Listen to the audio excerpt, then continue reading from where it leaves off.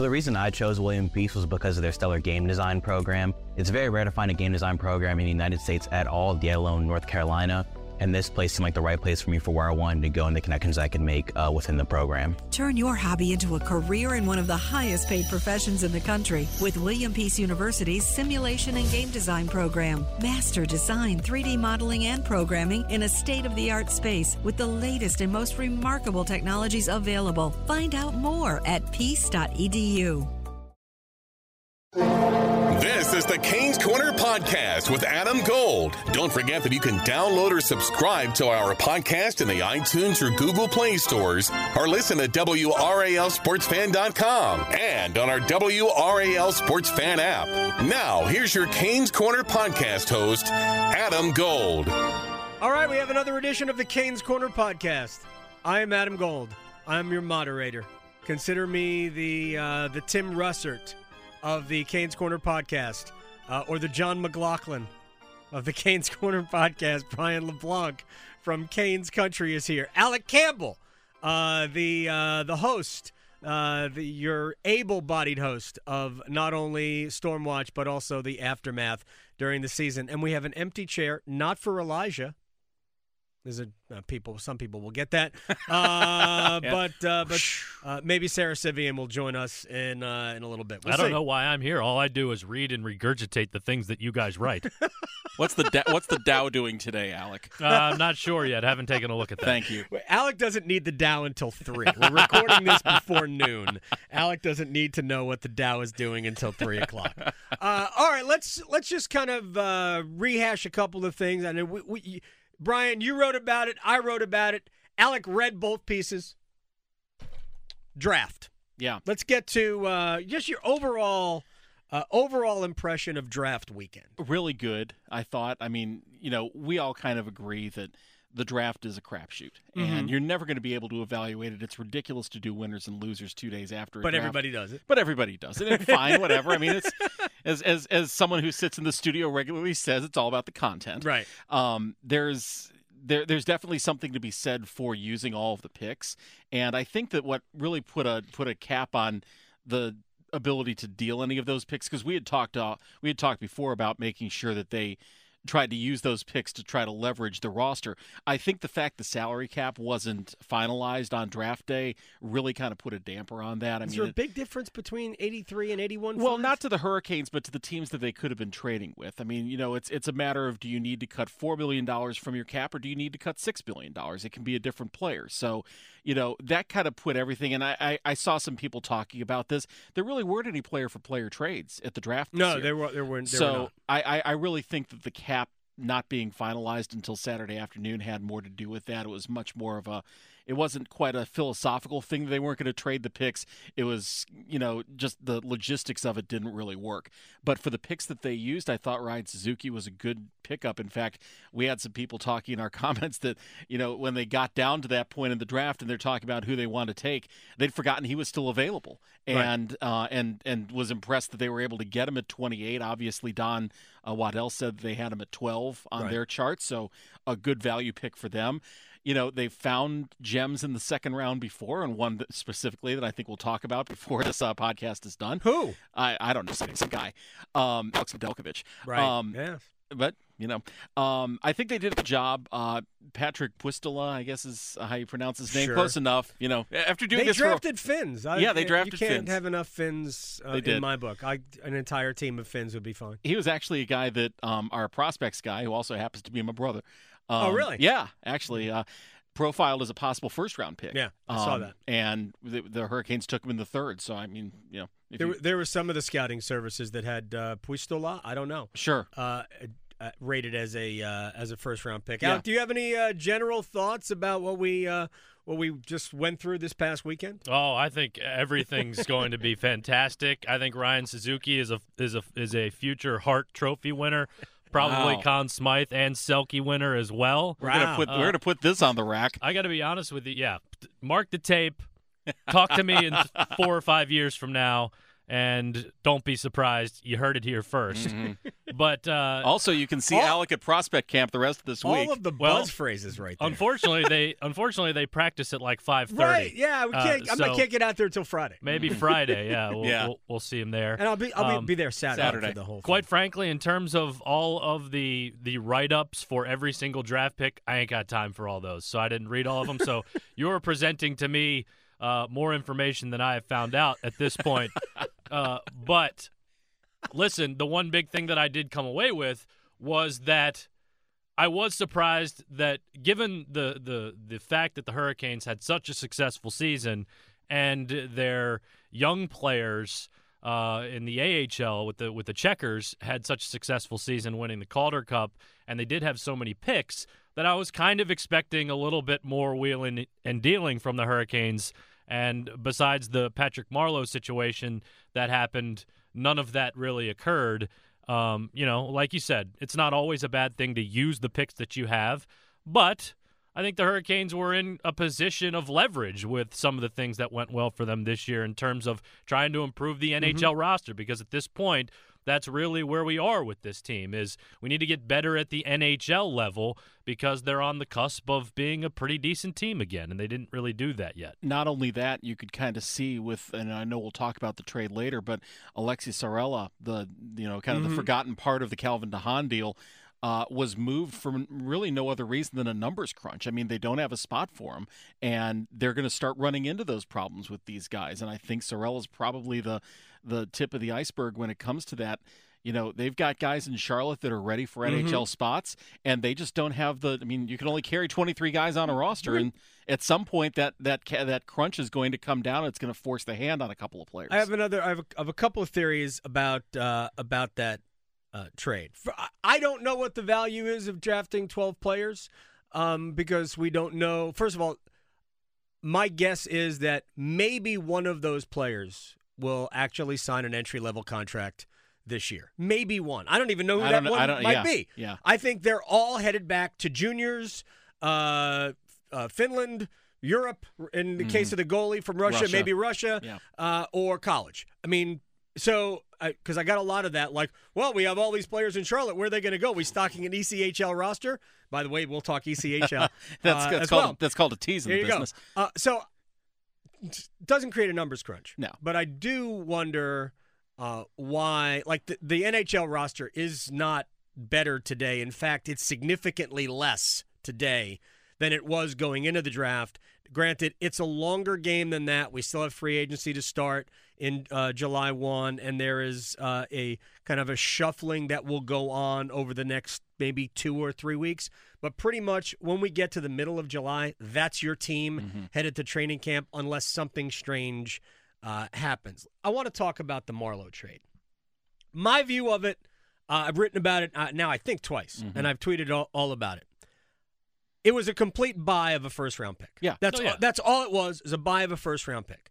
So what I didn't understand, if they had made that exact same trade, if Patrick Marleau was playing in the Western Conference and they made that trade with the Western Conference team to essentially give them salary cap relief, because that's what they did for Toronto, then I would be fine with it. But the Hurricanes have to be looking at the Maple Leafs, as this is a team that could potentially be standing in our way of making the playoffs this upcoming year. No question. So to me, is it worth, this is where they would have picked this year had they not traded the pick, 22nd. Is it worth the 22nd pick in the draft to make it easier for Toronto to stack to build their own roster? In my opinion, the answer is no. So I didn't understand. Forget about the money. The money is irrelevant. The cap space is irrelevant. To me, it didn't make sense to help them out because I've done the math with Toronto's roster. They can bring back everybody on their roster, add 2 second-pair defensemen. If they can do that for $10 million, their team is set. They're under the salary cap, even at $81.5 million. Assuming they re-sign Marner to what? Assuming I actually gave Marner the exact same thing that they gave Matthews. Okay. I gave Andreas Johansson or Johnson. I gave him the same thing that they gave Kapanen. Okay. Which is 3.3. Yeah, they're both right in that ballpark. So if they can bring back the Patrick Marleau $6.25 million bite, hurts Toronto. Mm-hmm. To me, that should have been leveraged for a player.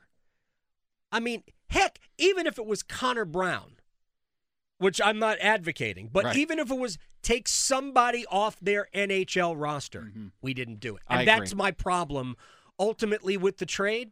But hey, look, it's the 22nd pick in the draft. Wherever the Hurricanes pick, you can package them and trade up, and maybe end up with the top 3 pick next year. It's supposed to be a good draft next supposed to year. be a great I draft. mean, people Right. that I follow don't know. this stuff say that it's a better do we draft know? than this year. We don't know. I mean, 2000. You look back at 2003, and that's probably the best, like the high water mark of the draft. And at the time, it was kind of recognized as good, but I don't think anybody saw it as being an all-timer. The point here is you never know. You don't know. You have no idea. No. And I tend to agree with you. I mean, I think that was a perfect situation, almost identical to the one that they wound up with Teuvo Teravainen for. Sure. Because they had to bail out Brian Bickle's contract. And it was leveraged for a Yep. player who, by Yep. the way, has turned into a very good. Yeah. One one of the NHL keystone forward. players Yeah. on this roster. That's my problem. Yeah, I tend to agree with you. I mean, yeah, Connor Brown, you're basically I'm trading kidding, for but- Brock McGinn, basically. But Right. the point stands. At the very least, you're going to get something out of that deal. I wouldn't have Marlowe's- taken Connor Brown.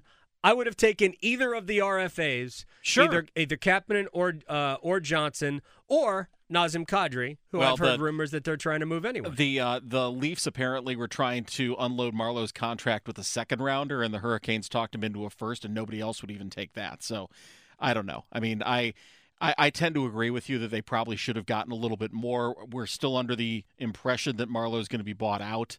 I was told directly that they bought a first-round pick directly. Yeah, But but I'll be shocked if he's not. Don yesterday again said, kind of reading between the lines, they're going to do the cursory. We'd like to have you here, but it's going to be we'd like to have you here. No, I'd like to go home. Okay, My sources say that Don is just being polite. well, Don is a very polite guy. Let's be real. So that's my issue. Alec, you're a big Blackhawks guy, so we're going to you for the scouting report on Anton Forsberg and Gustav Forsling. There's a lot of fours going on. Fours are wild here. I tweeted this after the deal, and the only thing that makes me excited about this trade is that potentially we could be dealing with a Forsland, a Forsling, and a Forsberg this year. And that would be fun. That would be a formidable trio, potentially. I get it. You know what I'm saying? He was on a roll with those Yeah. the other I get day. it. Some others brought some other ones up. Man, what a forecheck. There were a lot of things rolling around. That is a foursome right there. All right, so But Anton Forsberg Right. can't be my goaltender, period, point blank. That guy's been passed up by at least 2, if not 3 people in the Blackhawks organization over the last 2 years. He tried to come in and be kind of a savior for Corey Crawford when Crawford went down and didn't play terribly, but also didn't play all that well. In fact, I think his record was like 4 or 5 games under 500. And then he was subsequently passed up by the Delia guy, and then dropped to a backup goaltender in Rockford. right. And then even before that, he was passed by Jonas Korpisalo in Columbus, even before he was traded to Chicago. There you go. So I don't see where he fits in as a potential NHL goaltender at this point. And I guess that's sort of the biggest problem that I have with the DeHaan situation is that, aside from the fact that Calvin DeHaan was a cool dude and a fun guy to cover and a really good player, I understand that having a guy making $4.5 million on your third pair is, not ideal. But given the state of this Hurricanes defense core, that's just the way that things shook out this year. So that was kind of the deal there. My problem mostly was what they got in return. Now, the Forsling kid is interesting to me only because I'm not sure we really know what he's going to be yet.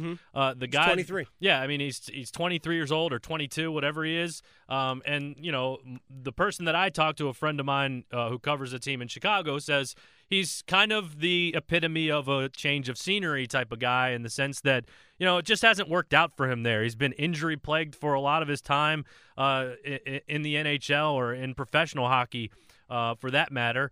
And so, potentially you got a young kid who he says at its highest level is a fourth defenseman, but most likely a third pair defenseman, which is fine if he's, got some upside to him, and he says he's got all the tools to play. It's just that we haven't had a chance to see enough of him yet. So, maybe there's something there with him, but it looks like he'll probably have to compete with a couple of people, assuming those guys aren't traded in the offseason. Kind of reminds me of Trevor Van Riemsdyk in a way, kind of a healthy scratch seventh defenseman in Chicago. Came here, he's not going to set the world on fire, but he's a regular in the third pairing at this point. I like TVR. I do too, and he's gotten better in the time that he's been here, and I can maybe see that happening to Forsling. But to be perfectly honest, this was a salary dump. Everybody knows it was a salary dump, and they still have to sign both these guys. They're both restricted free agents. Yeah, but then not that that's going to be an issue. They'll sign those types of restricted free agents easily.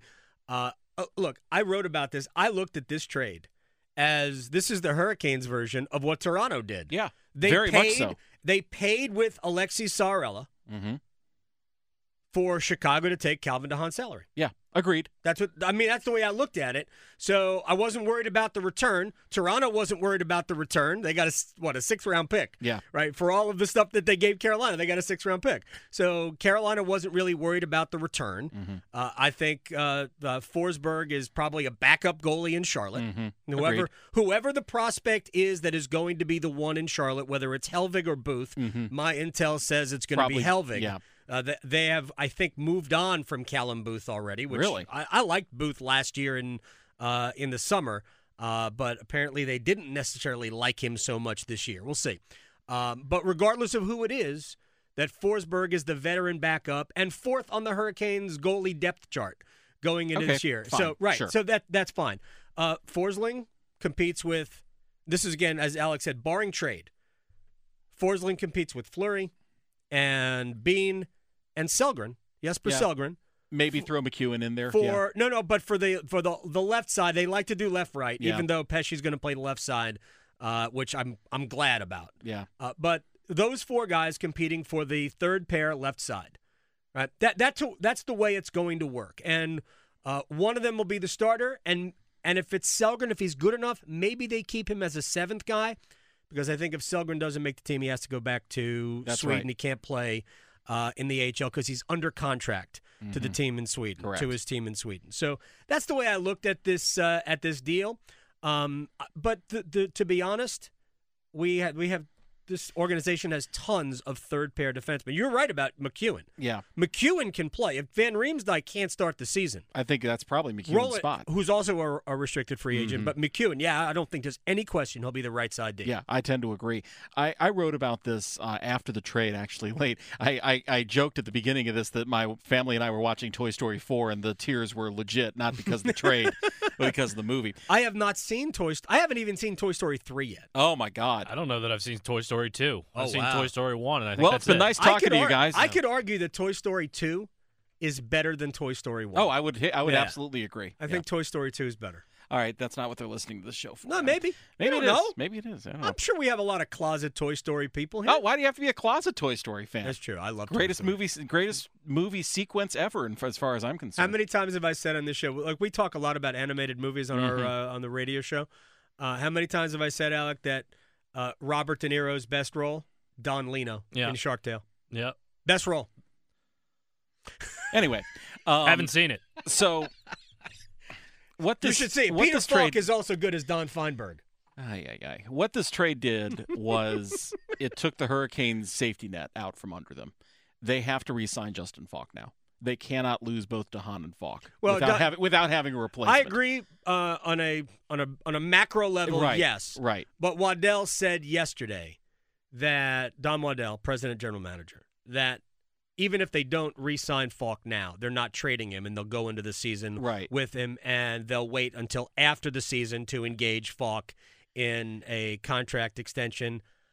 But I don't think it can get to that point, because then we're going to be it's Aho plus, because Faulk's going to be unrestricted.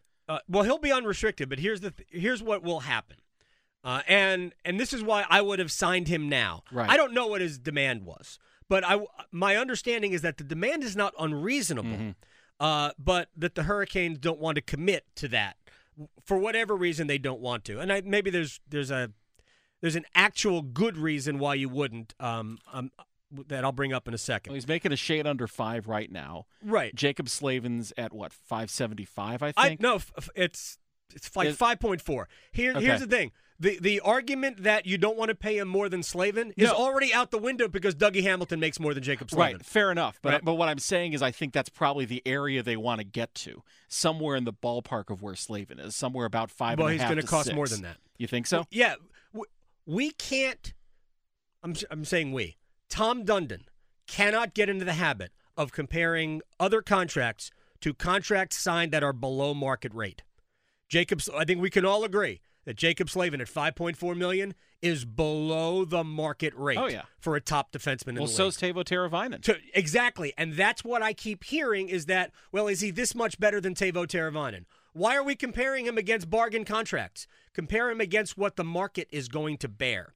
And to me, Justin Faulk, if Justin Faulk asked the Hurricanes for 5 years, $30 million, why are we complaining about that? I think you take that deal, absolutely. Why are we complaining about that? $6 million a year for Justin Faulk? Sure. All right. Now, to me, the argument against signing Faulk long-term, and I'll give you the pitfall in a second of him going into the season without a contract extension. But to me, if you wanted to argue that last year was the outlier, because how long, Alec, we've been watching Justin Faulk for how many years? I think we were all ready for him to move on last summer. Well, he was ready to move on. I mean, he had one foot out the door. Right, and they were going to deal him, but they couldn't find a good return, so they kept him, and all of a sudden, the Justin Faulk they had been waiting for 6 years shows up. So, it was great in the playoffs, too. I mean, it was great. Only Slavin was better than him in the playoffs, and even Slavin had slowed down after the first round. Alec, you talk to people after every game. How many people, if Justin Faulk sneezes the wrong way, he sucks. Right? It's every single little misstep that Justin Faulk makes is somehow an indictment on his entire season or who he is as a player or whatever. It's like, dude, chill out a little bit, I hope we see him, and now I feel like they're kind of in a position where they can't really lose him. That's what I'm saying. Well, for this year, they definitely can't. And here's the problem with not signing him long term right now. What are we talking about next in year? November? In Same December. problem you ran into with Aho. Well, no. In November, as when we start talking about moves at the trade deadline, if the Hurricanes are not in great playoff, I see what you mean. All we're doing is dealing with rumors. Justin Faulk's going to be moved. Justin Faulk's going to be moved. I don't think that's good for this team long term. I think you either sign, and this is why you make these decisions before you get to their walk year. Yeah, I get Dom Waddell, and I get the rumor mill from people. Well, let's see what he does in the last year of his contract. You're always motivated. Yeah, you are. Jeff Skinner scored 1,000 goals this year, and Buffalo overpaid him by probably $2 million a year. $2 million a year, yeah. Right, and that's fine. You score goals, you're going to get paid. I get it, but why would you do that? And what have we also learned about sports in general? The longer you wait, the more expensive it the more it costs. Yeah, ask Sebastian Aho. So if Faulk I has keep a bringing big year, that up, but Faulk has a big year. If he goes back to being, an 18-goal scorer, which he's never scored 18. If we go back to getting queso for Justin Faulk goals, fair enough. I mean, because that's an indicator, right? Fair. So if he has a big year, if he has a 45-point year, I think his best is 48. But on a better team, if he has a 45 or 50-point season, and he goes into free agency, now you're talking about $8 million a year for a guy you don't really want to lose. Yep, and really can't afford to lose, right? Because what do you have behind him? How much get him on the top power play with Dougie Hamilton and Justin Faulk, and maybe he'll get those 45 points. Here's the thing about it. Faulk gets hammered for their power play. Yeah, it's like he's not the reason. issue. I mean, I think he's an issue. I don't think he's the issue. There's four other guys on the ice that are just as incompetent as he was at times. I just think that they're too wide. They're just, I don't know enough about how you structure a good power play, except I watched Boston and their power play, and they seem to operate. Why are they so close? Why are they inside the circles? Why are they 12, 20 feet inside the blue line? Why are they doing that? So clearly Adams' answer to fixing the power play is trade for Patrice Bergeron. Moving on. Yeah, right. And Pasternak. All right, we need and Pasternak, we need Marchand. Torrey Krug. Yeah, hey, can be a free agent next year. Get him. There you go. Get him. Whatever he wants, pay him. All right. Roster right now. What did they need? What did they need? They need a center. There's no question they need a center. And a goaltender.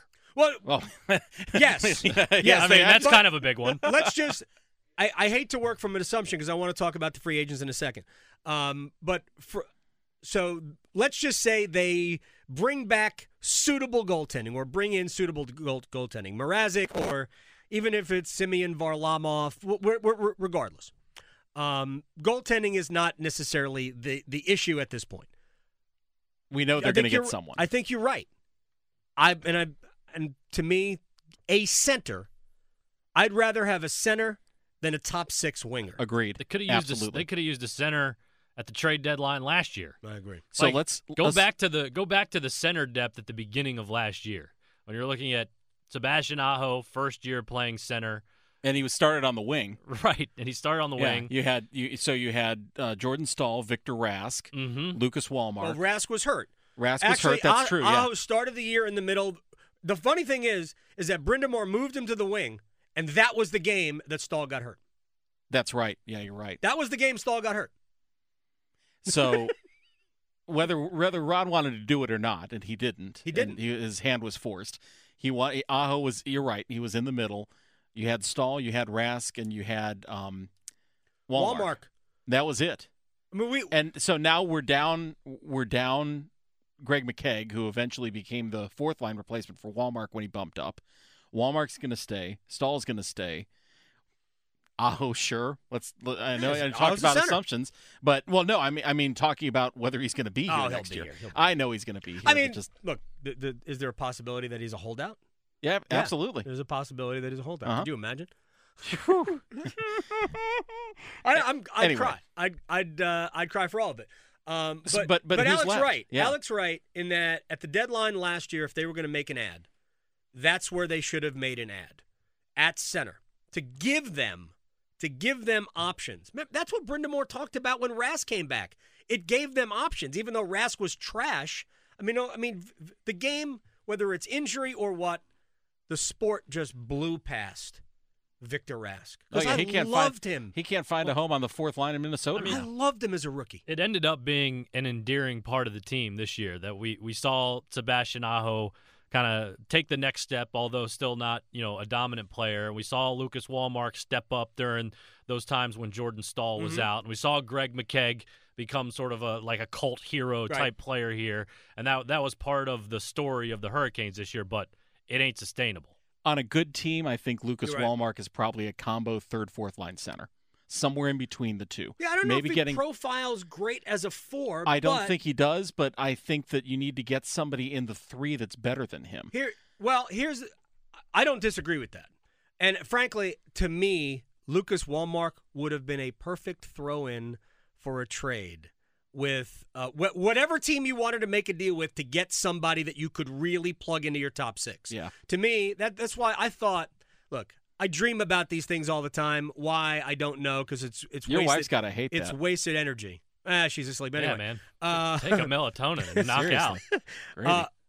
I thought before the draft, hey, Wallmark, the number 28, and who knows, maybe one of the second-round picks for the rights to William Karlsson.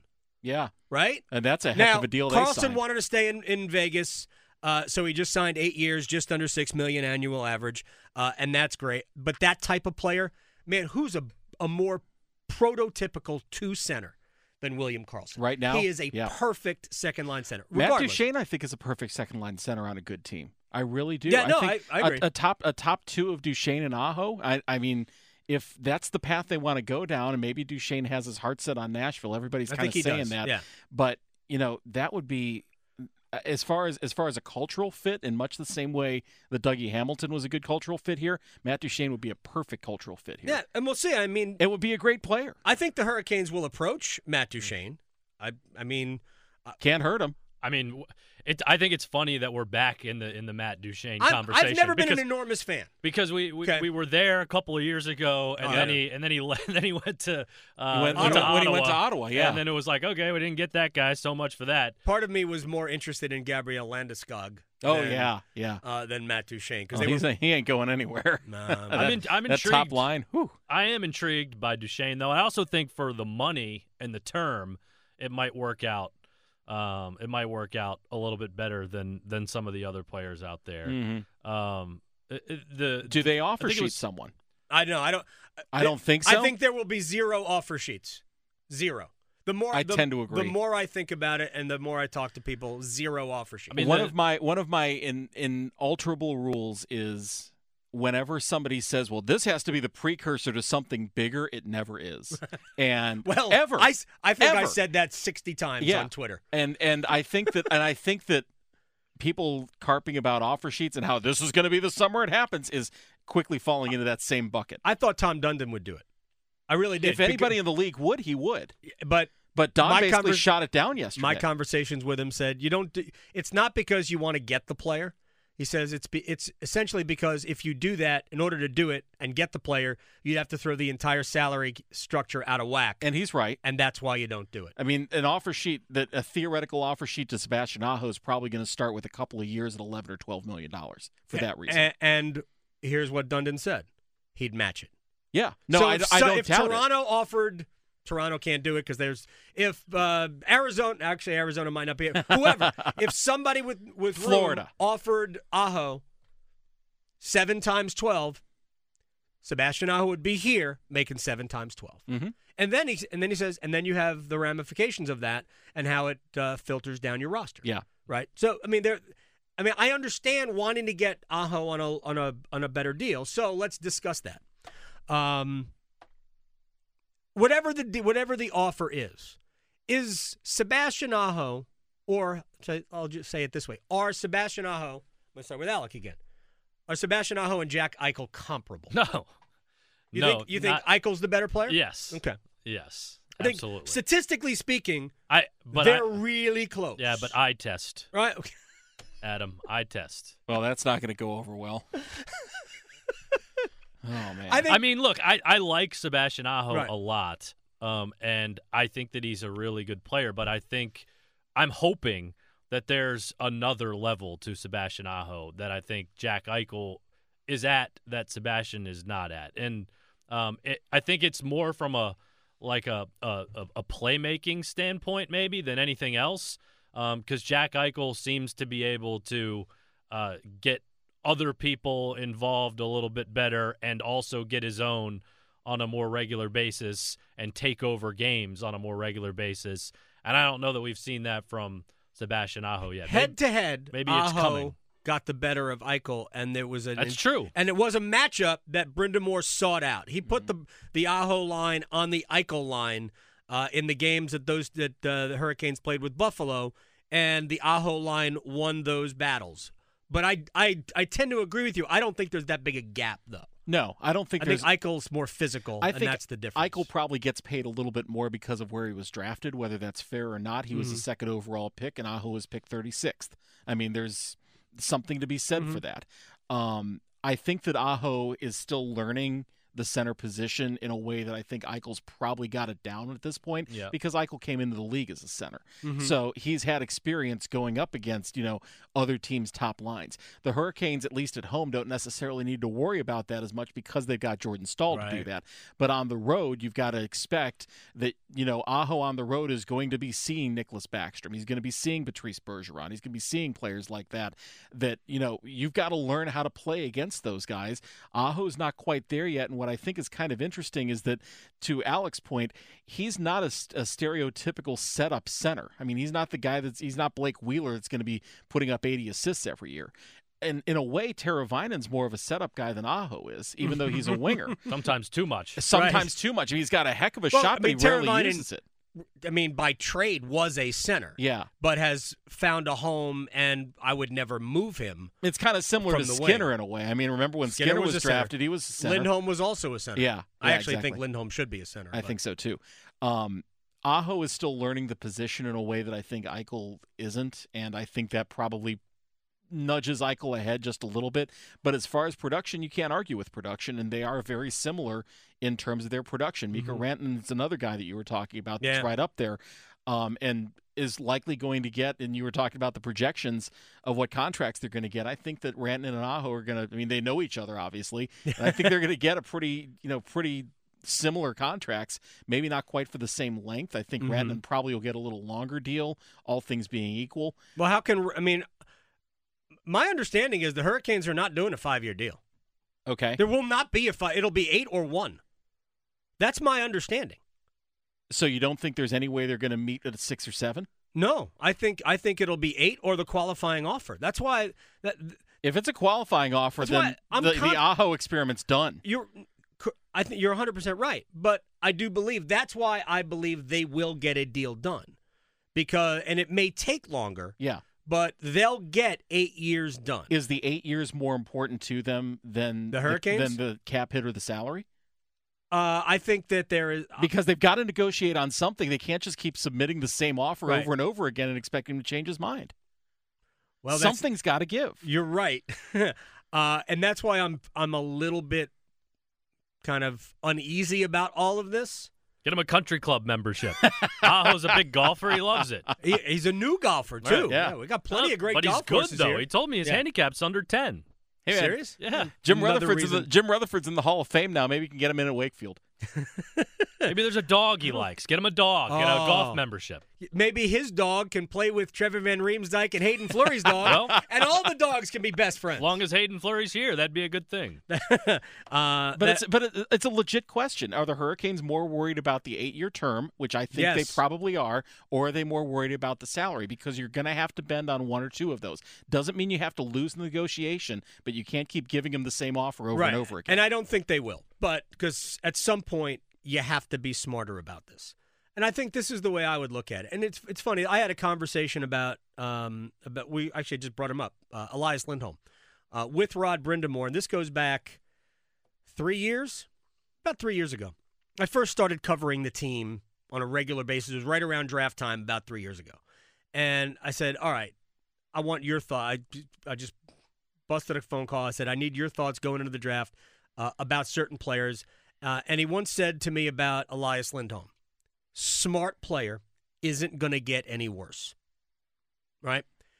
And we all knew that at some point, some of the other things would catch up and Lindholm would be a better player. And we saw that here, and we obviously saw it playing with elite players in Calgary, what he was able to do. When he wasn't playing with Gaudreau and Sean Monahan, he reverted to the mean a little bit, but that's fine. But on the wing, he didn't have quite as much to worry about as he did at center here. I still think ultimately he's a good center, and he'll be a really good 2-center at some point. Maybe he will be that with Calgary in time, although he's playing for Bill Peters, so all bets are off.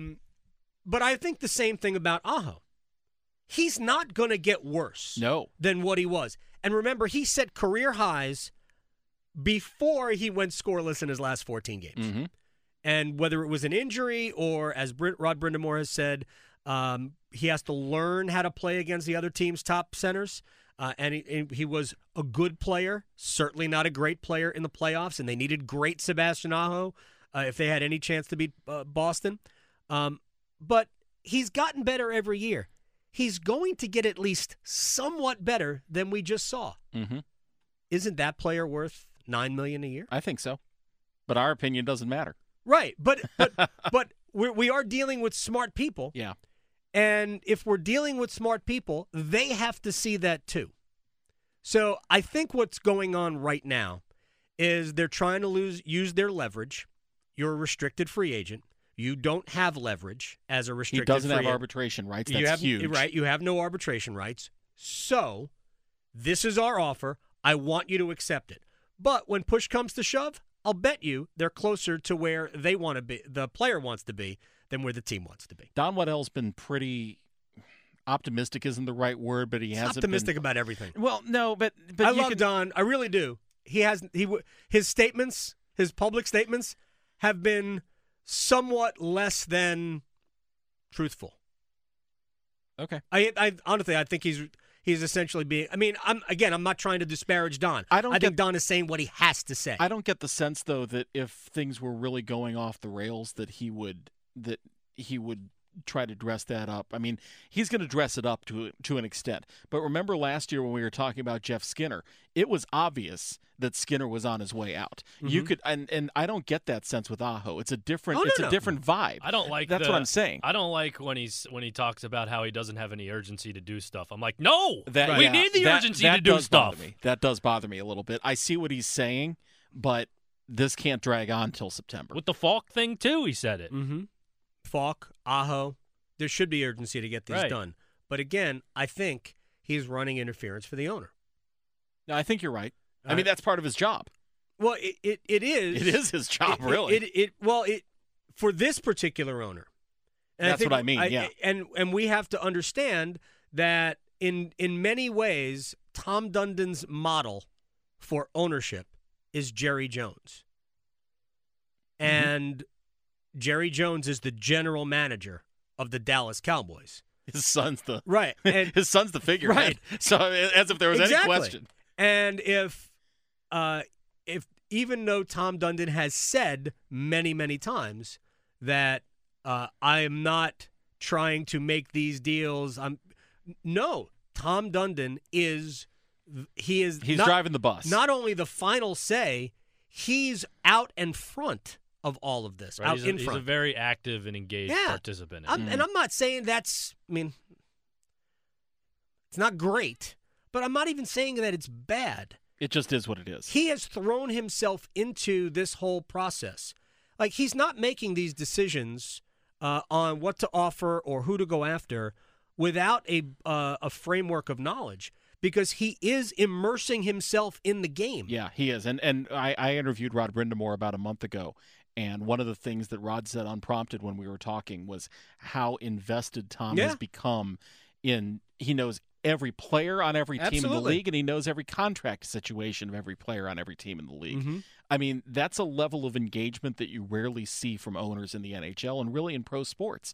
And it's a whole new world for a bunch of hockey men that have been around the game forever, that have always had their way of doing things. I mean, we've talked before about how Tom has different expectations for what his guys should be doing in the middle of the summer when everybody else is going, to the cottage on Lake Simcoe, Tom ain't going to Lake Simcoe? That's somewhere in Ontario. Oh, okay. Tom ain't going to a cottage. That is my point. Sounded like a Finnish cottage. It's legit. What is Sebastian Aho doing right now? Fishing. Oh, he's playing golf. Or playing golf. In Finland, yeah. He's trying to qualify for the Finnish Open. He and Tavo. All right. Does that come with an entry? Because next year the British Open's at St. Andrews. I mean, does that come with an entry to the Open? If you win the Finnish Open? Yeah. Oh, probably. So it's like Scottish Open or whatever, the Irish Open, whatever it is. Quality events. The Hurricanes have a locker room full of very good golfers. Yeah, McKegg is probably not going to be in it next year, but Justin Williams says that McKegg might be better than Justin. Really? I mean, there's Justin. The Brock McGinn plays. Oh, is he good? I know he's a good. I'm not sure he's good at fishing. Yeah, I'm not sure he's below a 10 handicap, but Nino Niederreiter plays. There's a bunch of dudes in there that play. All right, so play well. You brought up Brock McGinn. So Fogle, Martinook, McGinn, Manalainen, is there too much redundancy? Probably, but every team has guys like that, and I mean, what are you going to fill those spaces with? Is my question. But if the Hurricanes do not, well, I mean, we all anticipate that at some point Justin Williams is going to come back. I do. I anticipate he's coming back. Martin Necas is going to be on the team. Unless he goes to the Kings again, which I saw floated out there on The Athletic today. Should the Kings try to get Justin Williams back to try to revitalize their situation? Kings have a lot of revitalizing to do. Probably not a great situation for him, but yeah, I don't see his family's going to stay here. I don't see him playing in LA. No, I just don't either. I mean, could Justin Williams play in on a different team? Yeah, I guess, but it would be a team in the East. It would not be a team if he wants to come back, he's coming back. Yeah, and they'll figure out a spot. And I don't believe that they're going to be so active that all of a sudden they're going to add 3 forwards in free agency and in trades. No, I don't think so either. They're going to. Dom Luszczyszyn says, is that how you say his name? He says that he could command a 3-year, like $6 billion a year deal. Can't. We can't. I don't think he can be signed to anything more than a 1-year deal. Yeah, I could see him maybe getting 2. Well, but no, I think agree with you. isn't it by rule because he's 30? He'll be 38 at the start of the season. No, So- he can still sign it. Just you can't buy it out. Oh, okay, that's right. You can't buy it out, and which is what ultimately Right. the cap hit. After you get above 35, you can't get cap relief from buying out right. a contract. So that's why the Hurricanes are hit for all 6.25. Yeah, but he's not going to sign that kind of contract. No, I don't think so either. I mean, he's going to sign a 1-year deal, regardless of where it is. And honestly, 1-year deal, probably about where it was last year, give or take. $500,000. Yeah, ish. I mean, look, he's on the Glenn Wesley retirement contract at this point. If he decides he wants to play, he calls up Don Waddell, says I'm coming back. Right. That by that afternoon, they've got a deal signed and he's out, playing RCC. Again, I was going to say I think this comes back to golf. I think it depends on how well the summer goes. If he's not playing well, then back to the Right. ice it is. If he's thinking about playing Right. in the north-south, Right. amateur, yeah, you're right. Who's the captain? If let's just say nothing else gets screwed up, Mm-hmm. Aho's in, blah blah blah. Who's the captain? I think it's Aho. It might be Jordan Stahl. I think you can make a case there. I think you make a case for Jacob Slave, and I've made that case. But I think it's Aho. I mean, everybody kind of knows that he's the guy down the road. And, we've kind of seen, you mentioned Landeskog earlier. Connor McDavid took over at age 19 as the captain. Teams are going to younger captains. Well, they're going to their best player. Yeah, they're going to their best players. Every to be the team captain. has their best player. Yeah, I think we're past the as days their where captain. Jason Smith was the captain of the Edmonton Oilers. Right. Dave Andrewchuk Yeah. in Tampa. Well, that's a little bit different. No, but on the Tampa team that won the title, Yeah. in was it 04? 04. I mean, he was If the that captain team- if with that team was playing LeCavalier here, and if that- Saint-Louis and Brad Richards. If that team was Andrewchuk was playing the in captain. 2019, LeCavalier's your captain. Yeah, absolutely. Yeah. Right. I think it's Aho. What do you think? I mean, I guess by default it would be Aho, but honestly, I don't love that yet either. I mean, Jordan, we've kind of tried that experiment before. We haven't tried it with him as the solo captain. True. I think he would. I think he would take it on. He would probably be. I don't know. I just don't think he's vocal enough. At least from what we know about him. Mm-hmm. Maybe he is. Maybe they learned something from seeing Justin Williams do the job this year a little bit. Justin Faulk jumps back into my mind again, only because I feel Not like without a he'd wanna contract do it. extension. I don't know. No, that, if he has a contract extension, yes. But the thing that I like about Faulk is that he has both the on ice the on ice pedigree, like he's a top player, and although I'm not sure he has the bedside manner, at least he's willing to say things. The one thing And about Very honest about Right. the one thing about Justin, though, that I'll say is that he was visibly different this year when he didn't have the pressure of the captaincy on him. And there are I agree guys, with there are that. guys in the world who do better when they have less pressure on them. There are guys in the world who do better with more pressure on them. Justin Williams being one. Mm-hmm.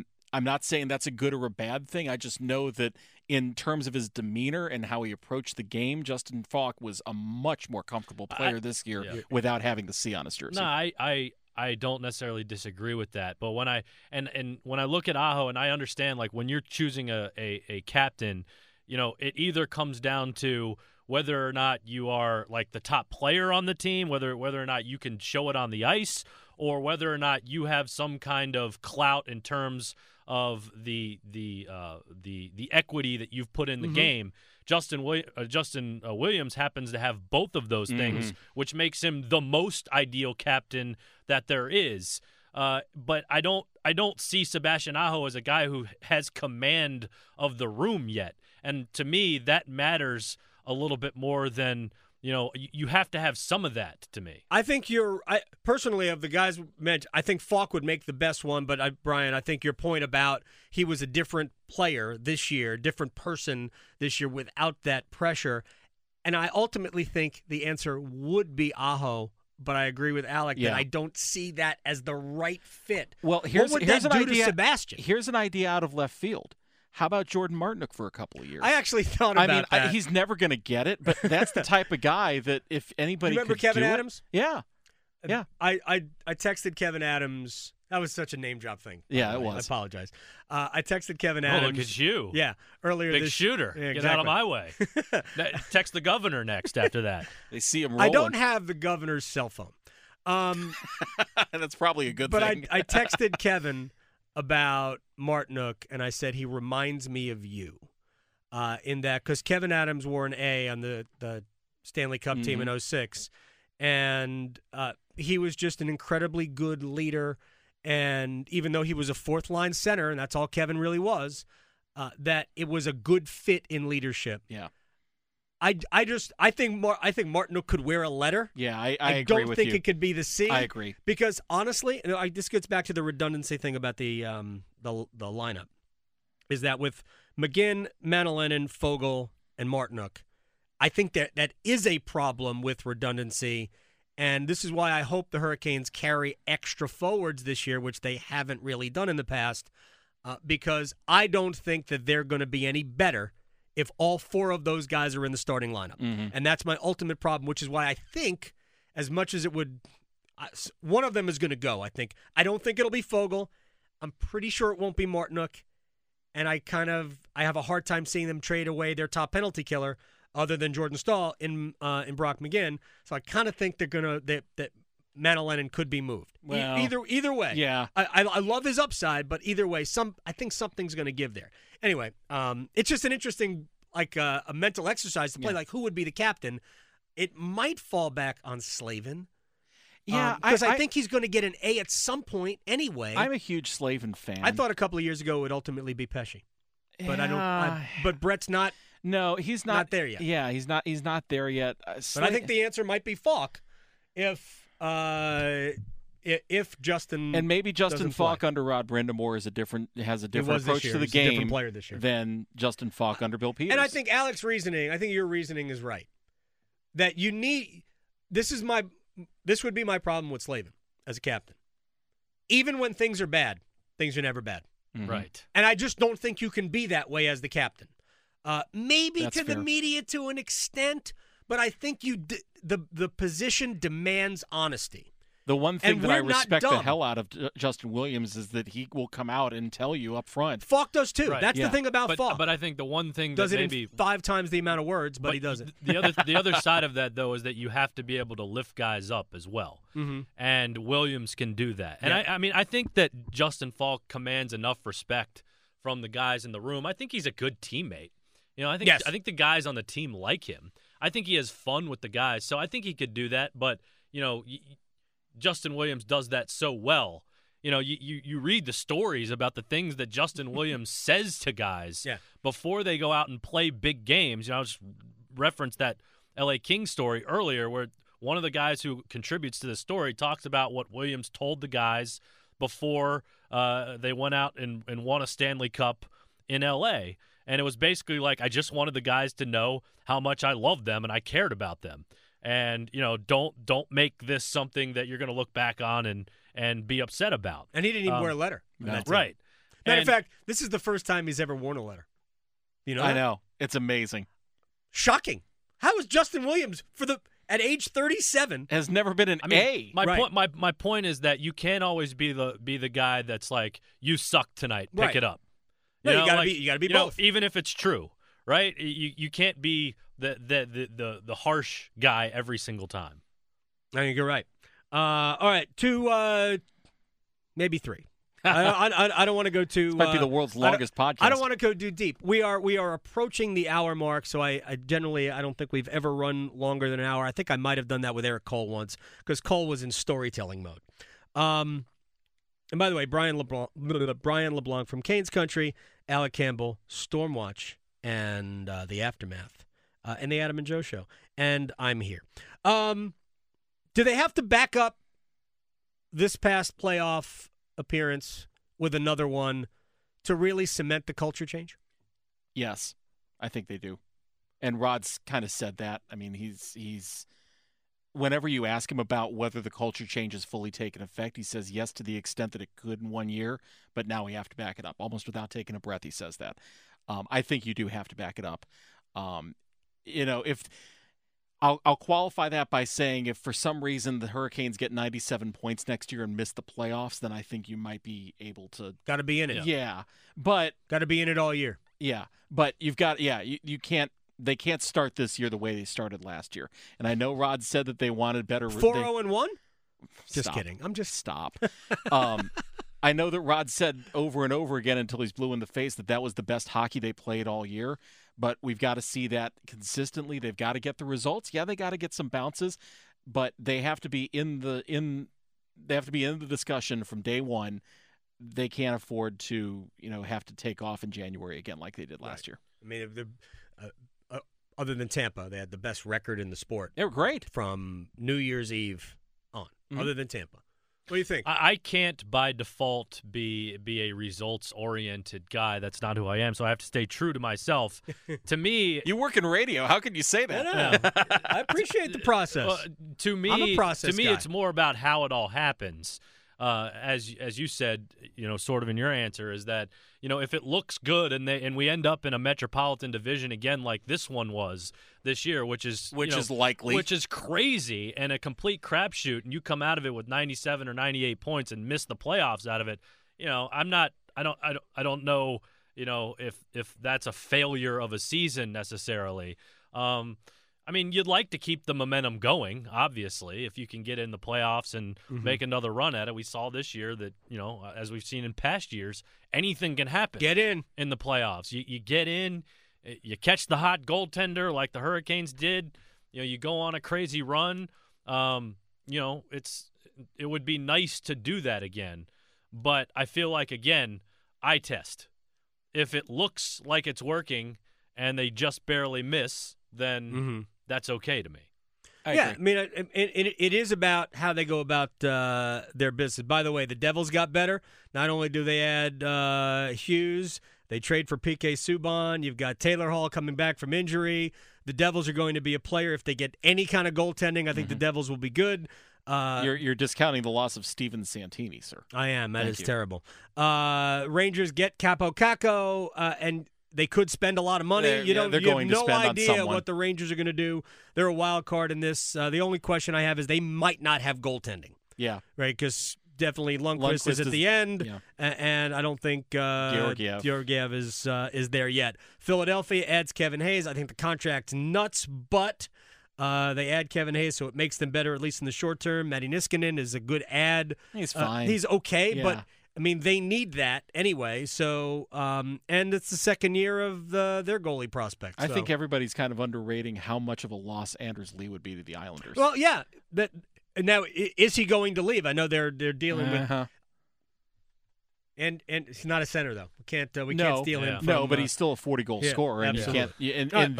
In this division, you can't lose that. And what would he ask for? Like 7 or 8 years for a pretty big number. How many of those guys? Well, he couldn't ask for 8 because you can only get that from your current team. Right. So 7. Right. 7. So the projection is around $6.5 million a year. It feels high. The Islanders could do that. I was going to say, is that doable to have one guy on an 8-year contract and another guy on a 7-year contract for that much money? I don't know. I mean, McDavid and Draisaitl, I guess. Yeah. And everybody in Toronto. Yeah, true. although actually, Matthews is on a 5-year deal. Matthews on a 5. Oh man, I think Marner's probably not going to go more than about 5 or 6. I think Marner wants essentially the same contract that Matthews got. Yeah, he may get it. It's going to be pretty close to that. All right, Serge, yes, bring it back.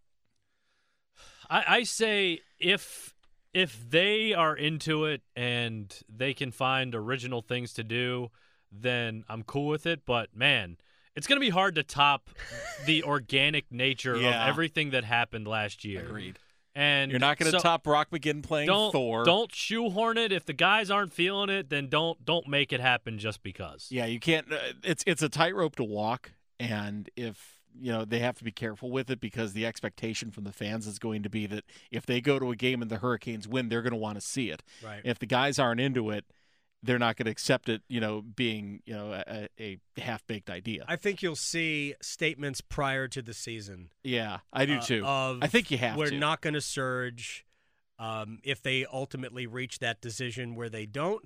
I like the idea of maybe coming up with something else that you could still call a storm surge, but maybe it's another type of post-game celebration Come type out and situation. throw T-shirts to the crowd. Yeah, man. something like that. Like Come out and anything. throw T-shirts. Something more than the obligatory go to center ice and raise your sticks. Right. Fine. What was your favorite one? My favorite one was Thor. Thor? Yeah. Alec? Thor or Evander? Oh, yeah. I forgot about Evander. Yeah. It was Evander great. Holyfield. Although I think a really underrated one was Warren Fogle on opening day. Oh, the home run. Yeah. The walk Getting off. showered Yeah. Well, at home plate. There were so many little intricacies to that. Dougie Hamilton slamming his glove on the mound after he gave up the home run. That was great. My favorite was Limbo because it was just goofy.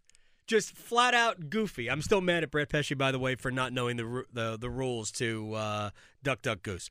All right, so It's a rough life you lead, AG. We'll close on this. The Hurricanes now have an ECHL affiliate after Peter Carmanos apparently kicked them out, I guess, from Florida, or maybe the team wanted to leave Florida. I think the team probably wanted to leave. Who cares? So it's not the Florida Everblades anymore. It's the Greenville South Carolina Swamp Rabbits, which, by the way, if you took Swamp Rabbits out of the logo is awesome. Yeah, agreed. I love all of it. I love the logo. I love the name. Formerly the Greenville Growl once upon a time. Really? Yes. So look it up. Give me your best Swamp Rabbit joke. I mean, it's got to be they score like rabbits. There's a man walks into a bar joke here. I'm not going to finish, but you can, Do you have a Swamp Rabbit joke? No, I don't. All You're right, putting me on the spot. Here's here. my Swamp Rabbit joke. Okay.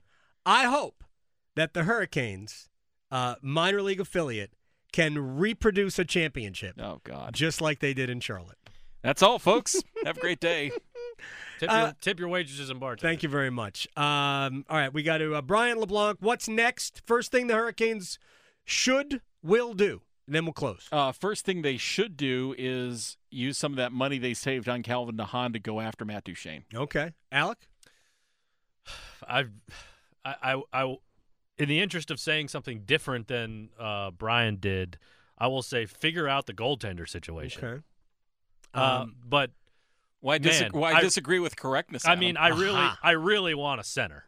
Yeah, okay. That's what I really want. All right. The correct answer is, and this would have ripple effects all over the place, is agree with Sebastian Aho. Yeah. You bring Aho back on what everybody looks at as a fair contract. 8 times 9. I like that number. And your fan base goes, here's our star. He's going to be here for as long as I'm going to be watching this. There's your Summerfest breaking news on Saturday. I don't think it'll happen so quickly. I don't think but so that's either. what I think they should do first. Brian LeBlanc, screwed up the name 16 times today. Brian LeBlanc from Canes Country at BD LeBlanc. There you go. It's the only hockey name on this podcast today. On Twitter. Even that's debatable. Also at Canes Country. You guys do great work. Thank you. I read you guys all the time. Even when that Brett dude writes. Just kidding. Ha! I like Brett. Brett's a good guy. Brett is. Alec Campbell. Reader of things. Host of Consumer Stormwatch. of content. Host of Stormwatch and Aftermath at Alec Campbell 5 on Twitter. And I'm Adam, so we'll see you later. That's this week's Canes Corner with Adam Gold. Download or subscribe to our podcast every Monday during the Carolina Hurricane season in the iTunes or Google Play stores, or listen at WRALSportsFan.com and on our WRAL Sports Fan app. And don't forget, for the latest Canes coverage, log on to WRALSportsFan.com. Every game on the Canes radio flagship, 99.9 The Fan. Is getting your CPAP supplies a real pain? It doesn't have to be that way. Hi, I'm Brandon Giggling, president of Parkway Sleep Health Centers, and we are North Carolina's #1 source for CPAP machines and supplies. Our streamlined process makes getting your CPAP as easy as 1, 2, 3, and we ship anywhere in the state. If you're in need of a CPAP machine, supplies, a knowledgeable doctor, or a sleep study, Parkway has you covered. For information or to schedule an appointment, visit parkwaysleep.com. Sound sleep, sound health.